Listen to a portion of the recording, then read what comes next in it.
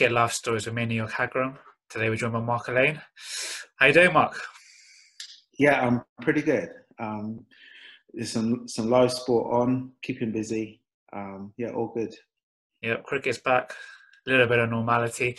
But yeah, let's start where it all began for yourself. So you were actually born in London, North London, Yeah, but then you went back to Barbados, where you spent the majority of your childhood and early teens before coming back to the UK. Can you just talk through your earliest memories and how you got into cricket?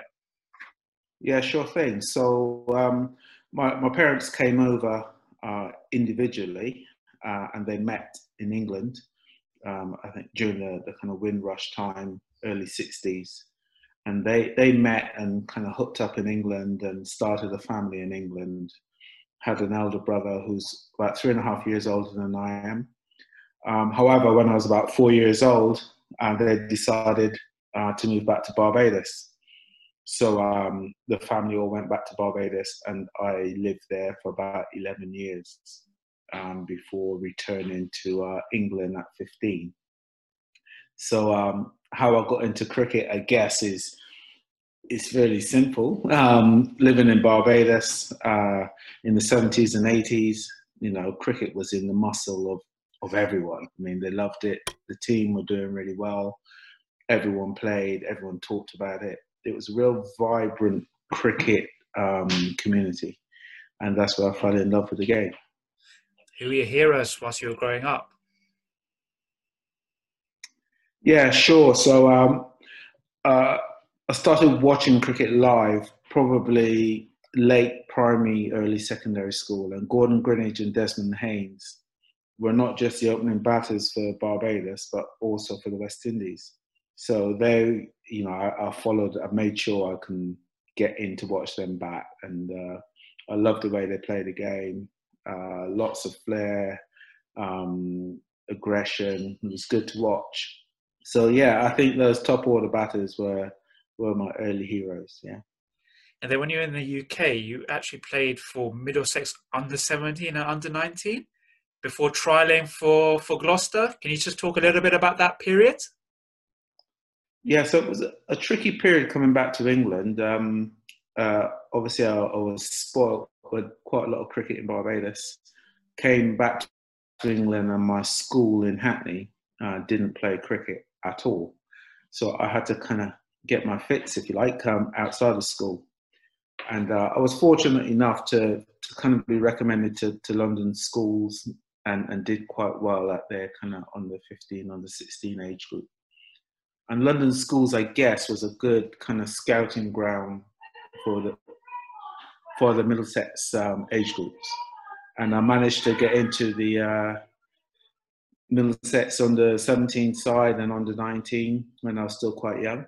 I was doing quite well for them. And I guess it was only those representative times that I thought, oh, I'm fairly decent at this. I'll keep going and see what happens. And then you trialed for Gloucester. I think you accompanied your big brother down there. Um, Yeah, that's Little right. story in there. So, yeah, I mean, at the same time all this was happening, we were very fortunate that the Haringey Council decided to fund a really interesting initiative to help young cricketers practice, train, develop. And my brother was the first captain of that group and really good cricketer. And through his performances for the cricket college, he got invited up to Gloucestershire for trial. And, like a loyal little brother does, I followed him up there because very often you'll be up there for 3 or 4 days. It was nice to come to Bristol for a bit and see him play. And I eventually, by nature of being around so much, got dragged into one of the second 11 games and did well.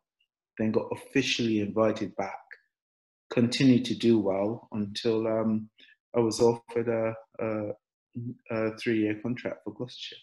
Yeah, so how would you sum up your early professional days? I know I was looking up some stats. I think in '86, when you were 18, you got 100 in your eighth game at such a young age. Then a few years later, and double 100 as well. How would you sum up and where your game was at that stage early in your career?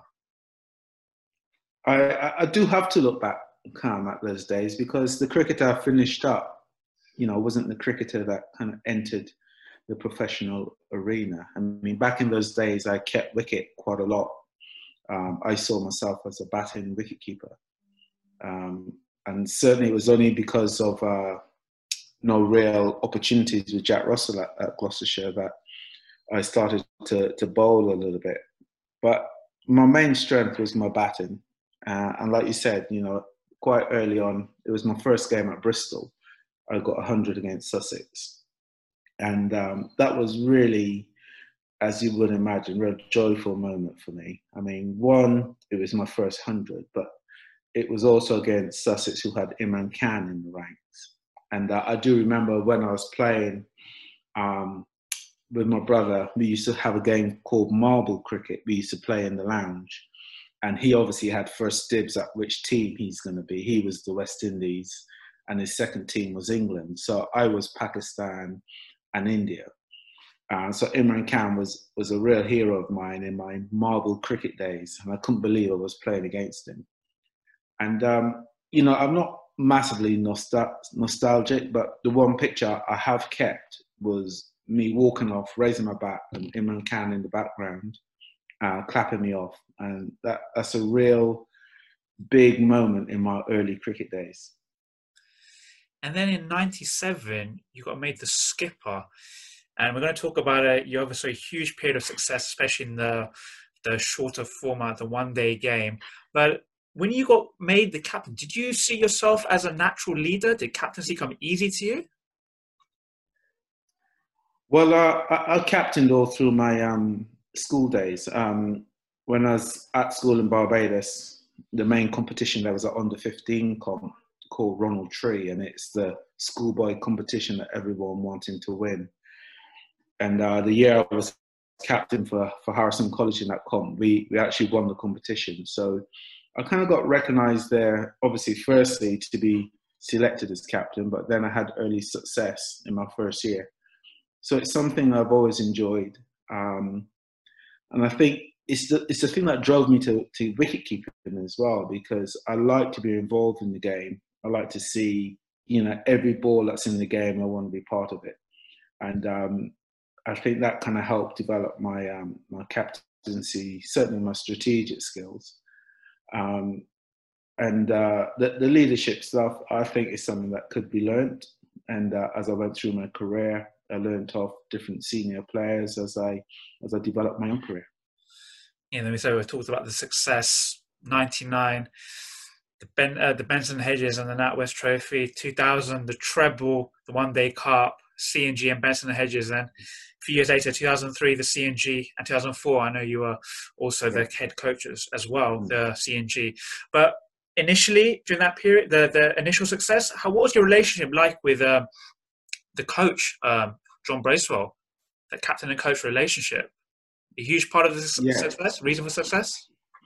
Yeah, I think, anyone would testify, you can't do anything on your own. What you can do, you can try and influence how things happen around you. And we were really fortunate. And I say fortunate, but I don't really mean that, because we made a real effort to try and get the right person to lead Gloucestershire, because we felt as though we were stagnating a bit. The players were really vociferous about this amongst ourselves. We talked a lot about it. And I managed to convince the chief exec and the committee to not just appoint a coach, but it wasn't common in those days that you would interview for the coaching role. These roles were handed to people. I really don't know how the decision process was made, but it's by committees, I think. Anyway, we had a rigorous interview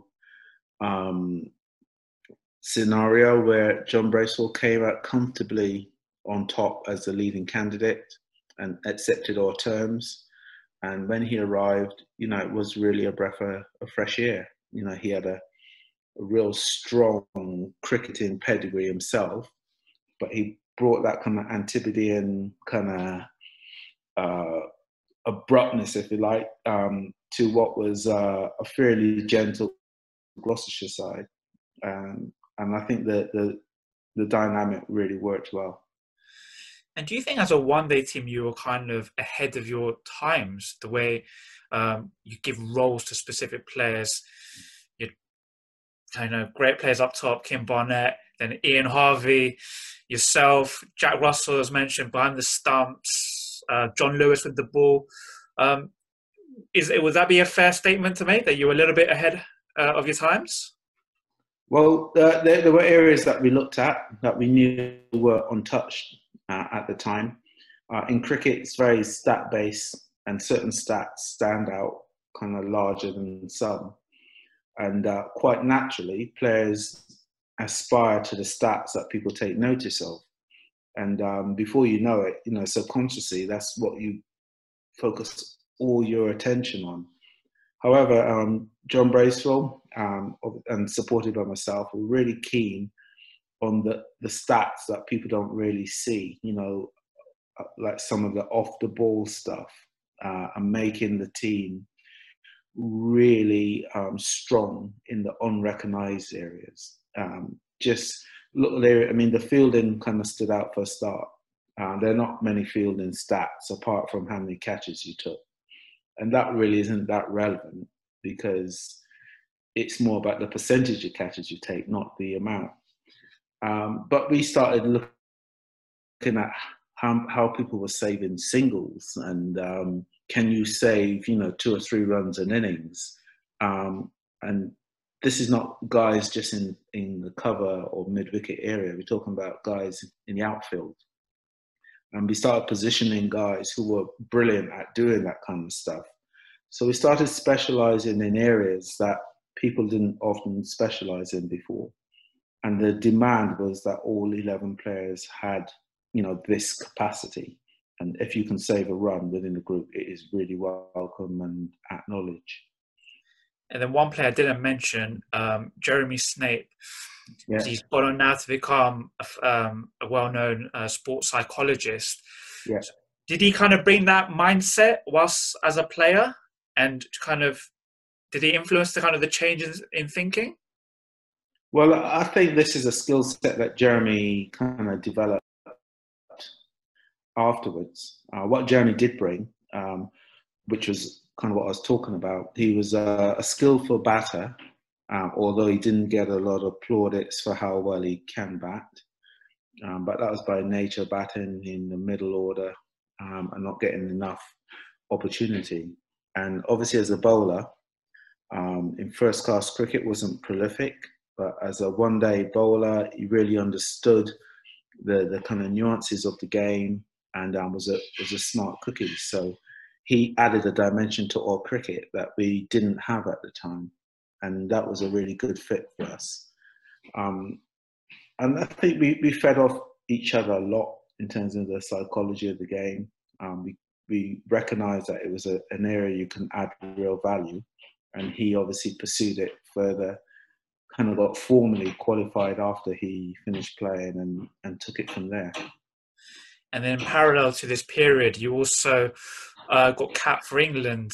In 1999, you made your debut, first of 10 one-dayers. A proud moment for yourself? Debut against Australia? Oh, yeah, definitely.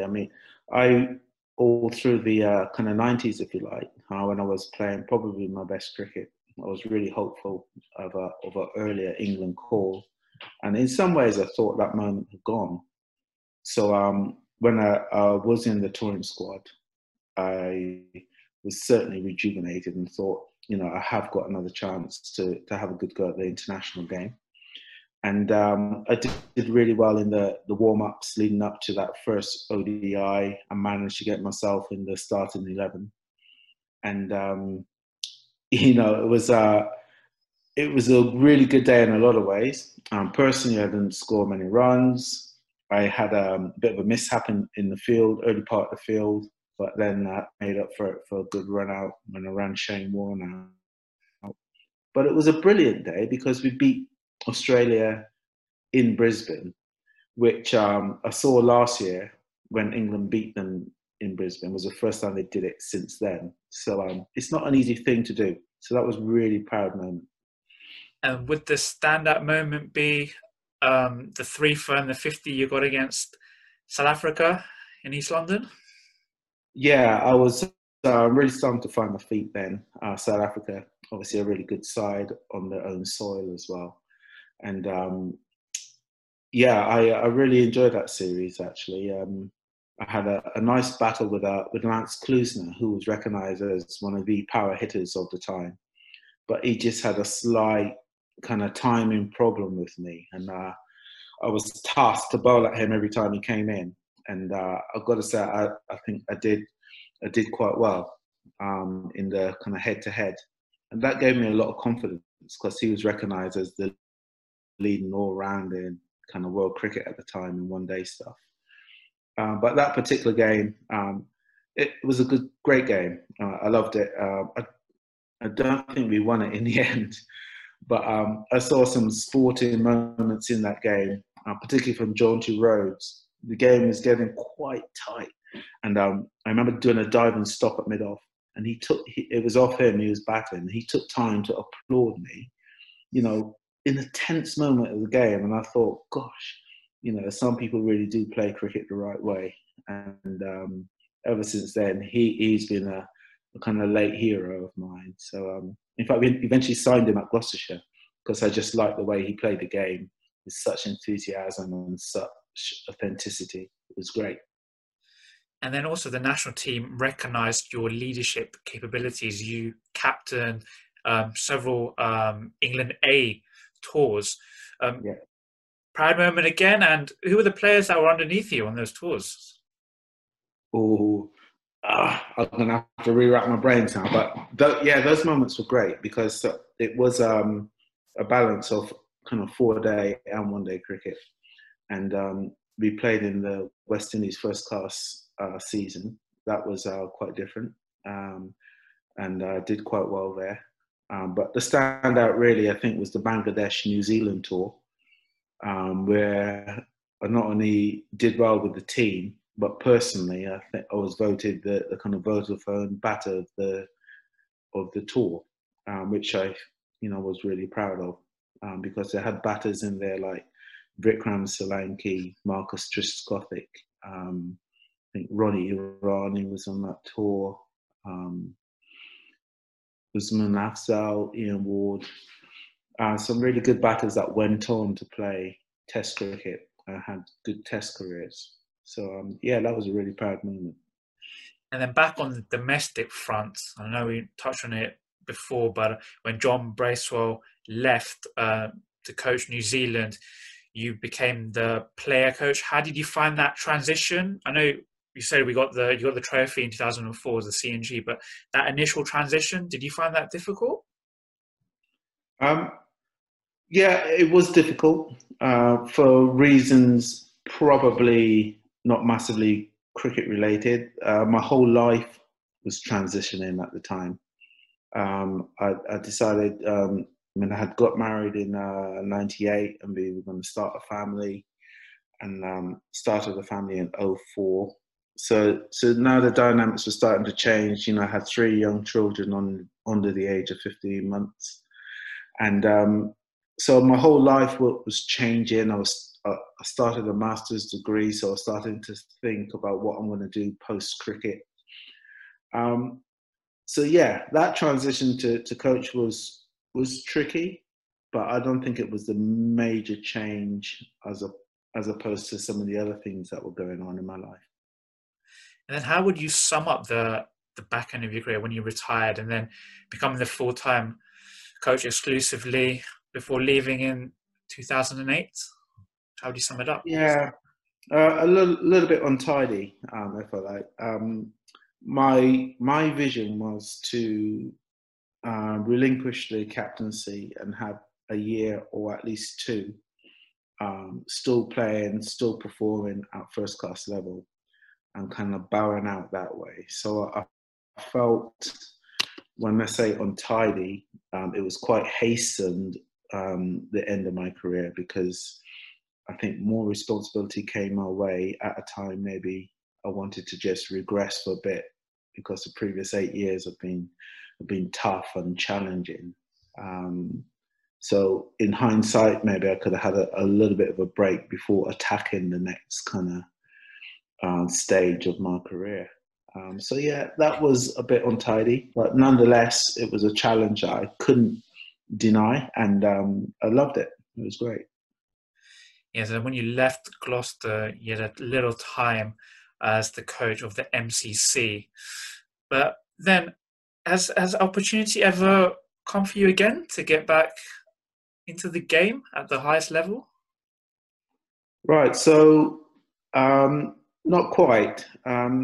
So as I said, I got rushed into. I was doing a master's degree when I was offered the head coach role, and it was because I think Graham Ford was offered to take over from John Bracewell, and just before the season start, they couldn't reach an agreement, so we were left stuck. So I agreed to do it until we can get someone in, and kind of end up having to do it for a bit longer than I wanted, which meant I put my master's on hold and had to qualify with my coaching papers, level 3, level 4, which, quite time consuming. So once I did that, I added some kind of, I guess, theoretical knowledge to my practical experience. And I thought that would make me a more all-encompassing coach. So when I left Gloucestershire, I thought coaching at what I would call academy level at the MCC Young Cricketers was a good place to apply a lot of the stuff I've kind of learned to young aspiring first class cricketers. And I thought 2 or 3 years there will put me in a good place to attack the first class scene again. But that's where it kind of fell down. It was hard to really get back into the counties. I did try, but I ended up at MCC for 7 years. Had really good fun there. Lots of good young cricketers coming through. We had 29 that made it to first class cricket in 7 years, which was kind of above average at the time. So I thought I was doing a really good job. But then, I live in Bristol, working in London, young family. It didn't quite mix very well. So I made a decision to get back to the Southwest. So I had to leave my Lord's role. And that's why I ended up in the school as the kind of cricket professional to start with. And I'm now doing the kind of assistant director of sport role there at Marlborough College, which is really fulfilling, really satisfying. Great bunch of guys there. And there's a lot more to come from me.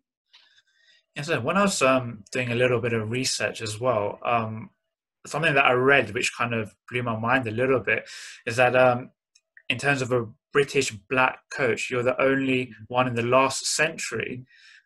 That's a crazy thing I read. A word from yourself on that? Yeah, I thought it was quite staggering at the time because when you're doing it, I didn't see myself necessarily as a black coach. I saw myself as a coach who earned the right to get that role through a lot of the other stuff I've done. It's only as you look back, you think, gosh, there don't seem to be enough opportunity and incentive for black coaches to get into the game. And, it's not all the employer's fault because more black people need to go and get themselves qualified as coaches, which I understand is something that is going to be happening now. And once they get themselves in the mix, I hope that the opportunity will arise to coach at the highest level. Are there any roles that you particularly applied for that you didn't get and that you would want to disclose? Well, I mean, there are lots of roles, but I'm no different to all the other coaches out there who are fighting to get into the first class game. As you could imagine, you can't say for sure why you're being denied an opportunity, and I would hate to speculate until you know for sure. So I've always thought, I've got no divine right necessarily to hold down a particular role. But what I would like is the opportunity to show what I can do. I feel as though I've got a good record behind me, coaching and playing, and in a leadership role.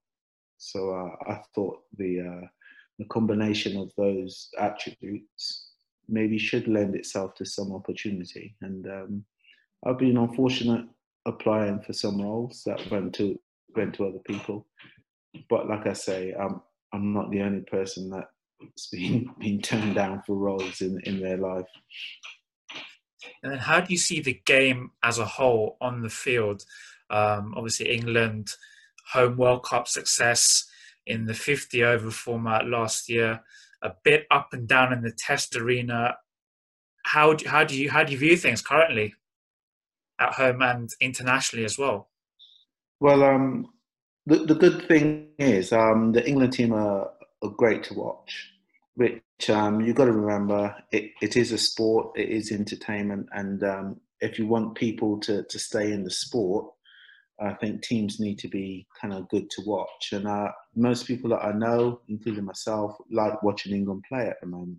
They've got a good dynamic of players, some swashbuckling batters, pacey bowlers, skills right throughout the side in the test and one day, in the test and one day teams. So that over a period of time, they are going to beat some teams and beat them badly. And I think they're just looking for that more consistency now, I guess, at test level.